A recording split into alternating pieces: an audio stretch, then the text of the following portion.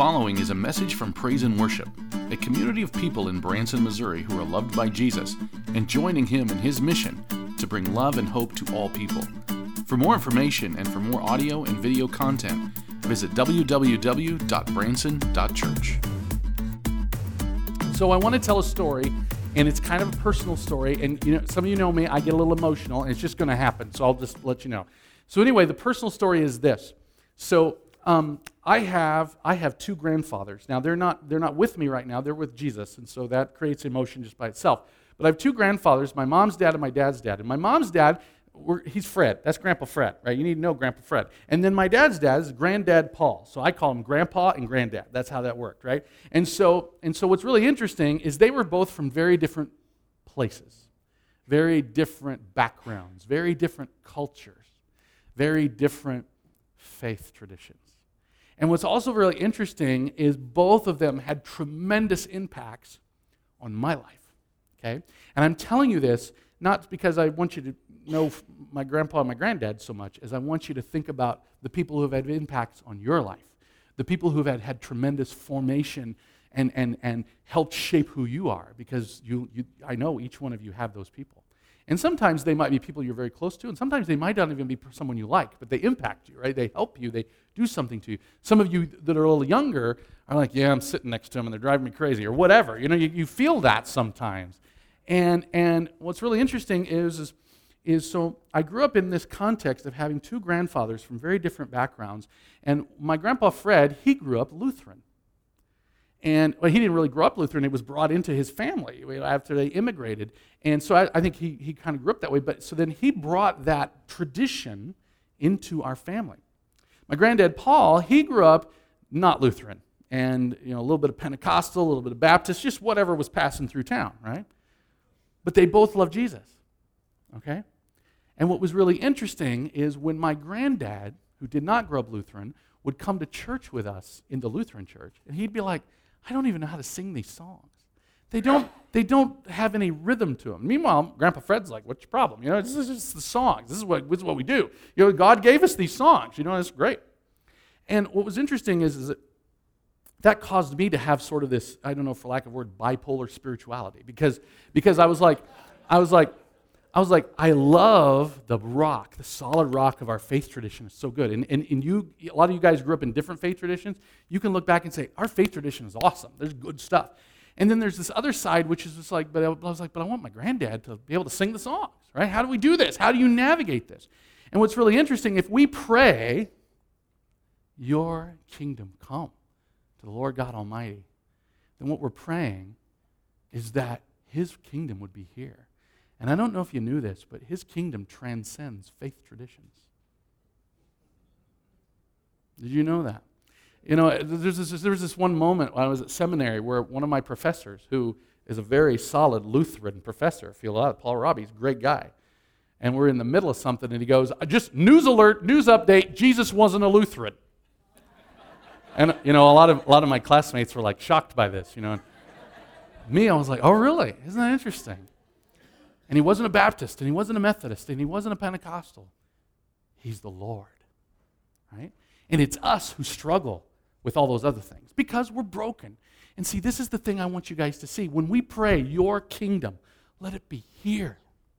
What we're praying for is that people, no matter where they're from, no matter how they grew up, no matter whether they were raised in your faith tradition or raised in somebody else's faith tradition, will be welcome and will be receiving of the good news of Jesus. So somebody asked me, because I was with some Lutherans this week, and so that's always dangerous for me. And so, and they were pastors, no less, and so it was really dangerous. And they were like, so tell me, what's the deal behind your church? Because your church is different. And I'm like, well, I think the thing is, and I said, I'm just going to summarize it like this. I want to have a church where both my granddads can come to. Do you follow what I'm saying? I want a church that doesn't get rid of all of our faith tradition. No way. Not one little bit of it. In fact, I don't know if you guys noticed this, but we actually bring it out more than I've ever seen it done. And then I also want a place where my granddad can tap his toe and keep the beat. I want him to hear the grace of God once again.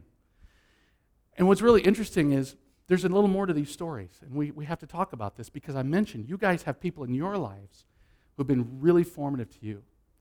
One of the things that was really interesting is my granddad and his family didn't go to church that much. So you might be saying, heathens, pagans, a bunch of sinners, right? But what most people didn't know is the reason why their family stopped going to church.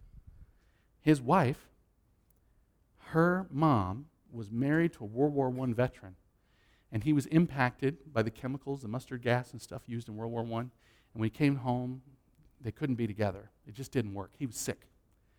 And so you know what they did in like the 1920s or whatever it was? They got a divorce. And you know what happened to their family? They were shunned. They were not extended the grace of God. And so you know what that does to a family? A lot of you are sitting here, yep, I know what it does to a family. You were formed by that. You were impacted by that. And see, when we pray, your kingdom come, some people pray, they're like, kingdom come means like everyone's going to be perfect. That is not the kingdom of God. The kingdom of God is where people are welcomed. I could talk to you about all the parables that Jesus talked about. Like one where in Matthew chapter 20, we did this at the grind last night, and he's telling the story about how the people who were hired at dawn and the people who were hired at midday and then the people who were hired 5 minutes before quitting time. And at the end of the day, the landowner of the vineyard goes out and he pays them each the same amount. And the people who worked all day were like, that ain't fair. And the people who were just there a few minutes were like, it's pretty good if you ask me. Jesus said, this is what the kingdom of God is like. If you think that the kingdom of God is where all the righteous people gather, then this isn't going to be a fun experience for you. If you think the kingdom of God, if you want the kingdom of God to be a place where somebody can show up at quitting time and still receive the full reward, we better dive in, guys. Ephesians chapter 2, verse 13. But now, we're going to zoom in on some of these words. We'll put them all on the screen so we can do that. But now, in Christ Jesus, you who were far away have been brought near through your good works. Oh, wait, it doesn't say that, does it? You who were far away have been brought near because you never got a divorce. Oh, wait, it doesn't say that. You who were far away have been brought near because you had clean living. And may I just say to you, there's a theological word for that. It's called hogwash. It's bull hockey, right? We can say that, right? In Greek, you'd say skubalon. I'll let you figure out what that is. We have been brought near through the blood of Jesus. Not your blood, not my blood, his blood. The blood of the Son of the Most High. The Son of Man, the Son of God, the Prince of Peace, the wonderful Counselor, everlasting Father. He saved you and he saved me because he loves us, because he loves you. That is why he did what he did, and that is what we pray for when we say, your kingdom come. May it be so here. May your kingdom flourish here where the doors are open, and we're not about building walls, we're about tearing them down. We told the joke yesterday, we had our groundbreaking service over at our new construction site. We were talking about this in Bible study this morning, but you need to hear it because a lot of you weren't here. We were telling the story that Ron Jett had brought it to my attention that he goes, Mark, what kind of building are we building anyway? And I'm like, why do you ask that? Because there's a sign in the driveway that says massage. What do you think about that, right? And so the question was, should we take the sign down? And I'm like, well, the people who put it up don't know that we're coming. They have no idea that we're going to build a building here that is going to be not the church. Because remember, we're not talking about the church. It's going to be the center where we gather and we pray for God's kingdom and we actually live his kingdom. We be the church. We aren't going to church, right? And what did Jesus say that the church would do? Oh my goodness, we were bringing people who are far away. We bring them near through the blood of Jesus. So the question was, should we take the sign down? And I'm like, well, how would you feel if you put a sign up and somebody just went and took it down? What would that make you feel? It's not love. It's like, yeah, but we're not doing massages. And I get that. I get that. I get that. We loved our neighbor, right? Leave the sign up, right? That's what we do. Now, I think one of the people snuck out there and took it down anyway, but they put it back up, so it was okay. It was okay. It's the kingdom here. And I understand. Do we want to send a message to the world that we do massages? No. But we sure love the people who do. Do you track with me? We want a place where both of my granddads would be welcome, where both of your granddads would be welcome, where the massage people, the spa people, they're welcome. All people are welcome because we're brought near not through what we do. We're brought near through what Jesus does and has done and will yet do. Look at verse 14. Why? How is this even possible? Because he himself is our peace. Now, the word peace there is kind of one of those words. You got to take a minute. This is the word, in Greek it's heirene, but in Hebrew, which is Paul would have kind of grown up with the Hebrew definition, is shalom. Now, shalom is not just absence of conflict, it's the restoration of that which was broken. So you might say, well, Mark, if your neighbor's doing something that's wrong, we can't be a party to that. And I would like, well, that's true, but how do we go about with the restoration? How do we turn it around? Do we turn it around by bursting in and tearing stuff down? No. We do it through love. Faith expressing itself through love. This is what we do because Jesus himself is our peace. And I want you guys to know that the Lord God Most High, the Son of Man, the Prince of Peace, the Wonderful Counselor, lives in your body. This is the promise of God for you and for me. And he has made the two one, the two people, the us and the them. He's made them one. By how did he do it? He tore down the wall. And I know in our culture, the wall, that word has a lot of meaning right now. And it was so funny because I was planning this sermon months ago, and then today or this week I was kind of reviewing it, and then I'm like, in the context of our current news cycle, this might sound like I'm trying to be political. And I'm like, no, I'm not. But then wait a minute, what does it say? We're talking about the kingdom of God. This is a very political sermon, just not in the way that the news cycle would want us to be. My business is not with walls between us and Mexico. My business is with walls between us and who's sitting right next to us.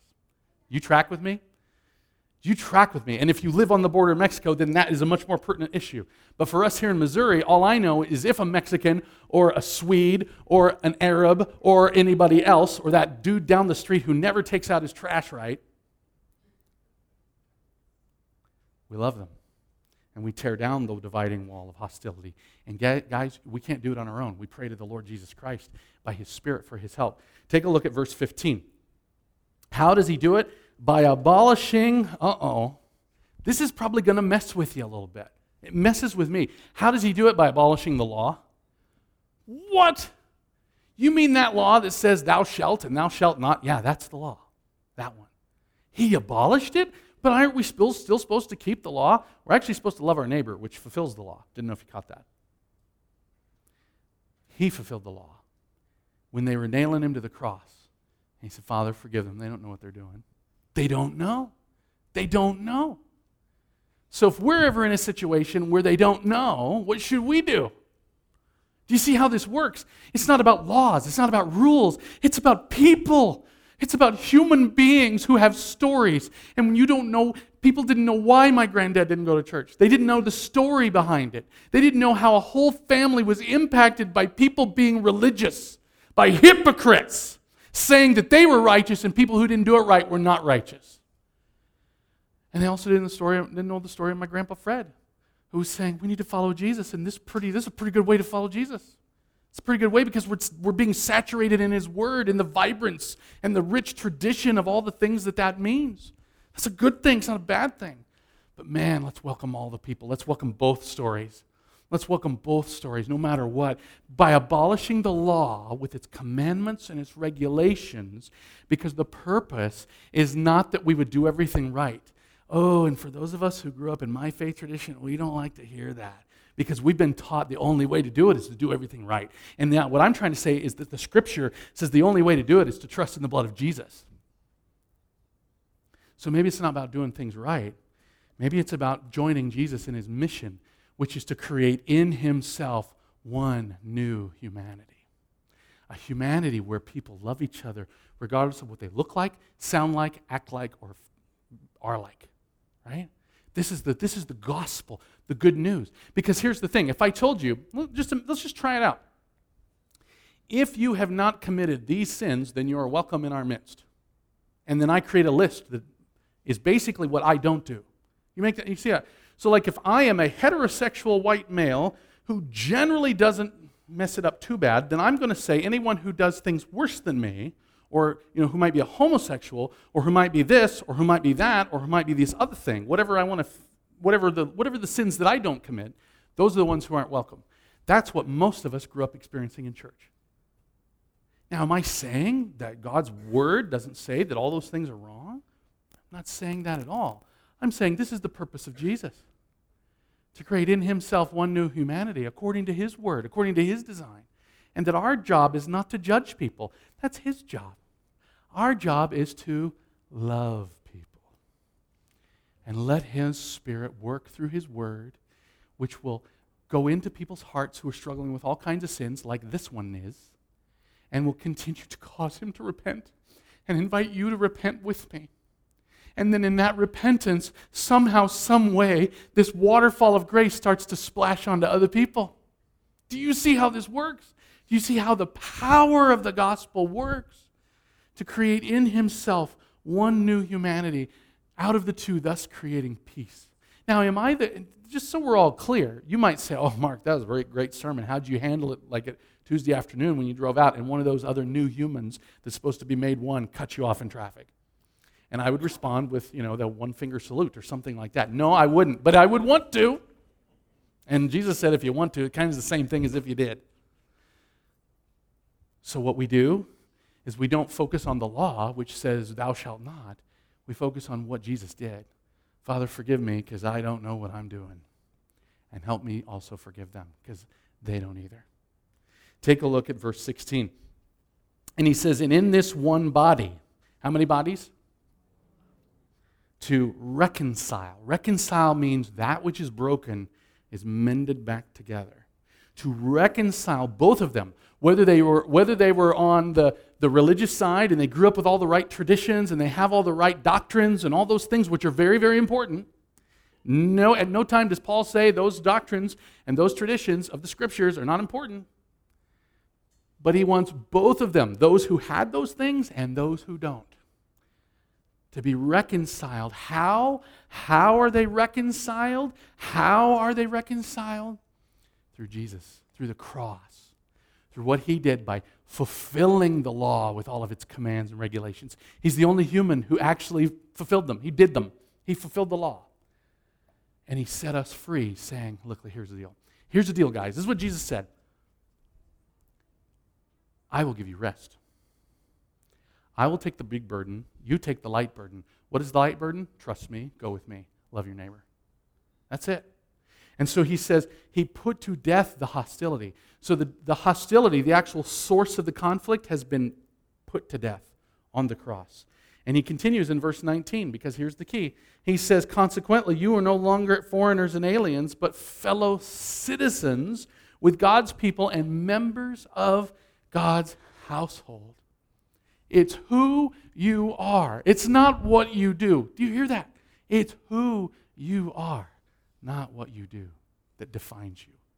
You are members of God's household. I want you to think about what that would mean on Tuesday afternoon. When you're in the drive-thru and the Starbucks they're really backed up and you're just like, what's your problem, people? Our Father who art in heaven, your kingdom come. Right? That's what it is. Why we pray it. Jesus said, this is how you pray. Because he knew we were going to struggle. He knew we were going to be broken and it's going to be messy. People are like, what's church like? I'm like, it's messy. That's what it should be because people are here. If you want a nice, clean church, there will be very few people there. And there's a lot of them around the landscape and they're all about to close. And everybody's like, oh, the church is in decline. What's it going to happen? And trust me, the gates of hell cannot prevail against his church. This is Jesus' church. The church will be fine. People will be fine. But what we got to do is we got to keep praying, your kingdom come. And then we got to keep telling people who they are. You're members of God's household. His oikonos. It's this Greek word. It's because in their culture, the way you did things is they didn't have SUVs and things. So what you did is you worked together to handle all the details. And you would have, in a household, you would have all kinds of people who are not related to each other. And they would live together to make life work. Did you hear what I just said? They would live together to make life work. That's what a church does. That's what you and I do. And that's what we're praying for when we say, your kingdom come. Verse 20. It's built on the foundation of the apostles and the prophets. That's like saying the New Testament and the Old Testament. Same thing. With Christ Jesus himself as the chief cornerstone. You see how this works? He is the center of the Scripture, the way that we interpret and understand and grow in it. And that leads us to verse 21, where he says, in him, that is in Jesus, the whole building, for a church getting ready to build a building, this is kind of pertinent information, the whole building is joined together and rises to become a holy temple in the Lord. And finally, verse 22, in him, you too are being built together to become a dwelling in which God lives by his Spirit. Whether you're at Praise and Worship or your home congregation, because we've got a lot of guests with us, my prayer is that when you pray, your kingdom come, Lord, thy kingdom come, whichever language you use, that your prayer would be your church, your home, your neighborhood would be a place that welcomes people no matter what their stories are, no matter what their faith tradition is, no matter what their religious history is, whether they believe in God or not. And my prayer is that you would do this not based on your abilities, not based on my abilities, but on the power of God given to us by his Spirit through his Word. And his Word says this to you and to me. He loves you, he loves them, he loves us. Let's pray about that. Father, we ask you right now to fill our hearts with this truth, the truth of the good news. No matter our history, no matter our record, we're set free in Jesus. His purpose was to create one new humanity with no dividing wall of hostility. And I pray that in our midst, you would tear down that wall. That you would let us always be a place where we welcome both the Freds and the Pauls into our midst, whether they're staunchly Lutheran or they don't know what any of that means. They just know Jesus. That we would always welcome them in. Always welcome anyone in, regardless of what they look like or feel like, to us. Because we pray, Lord Jesus, that your kingdom would come here. And we pray in your mighty name, you who live and reign with the Holy Spirit, one God, now and forever. Amen.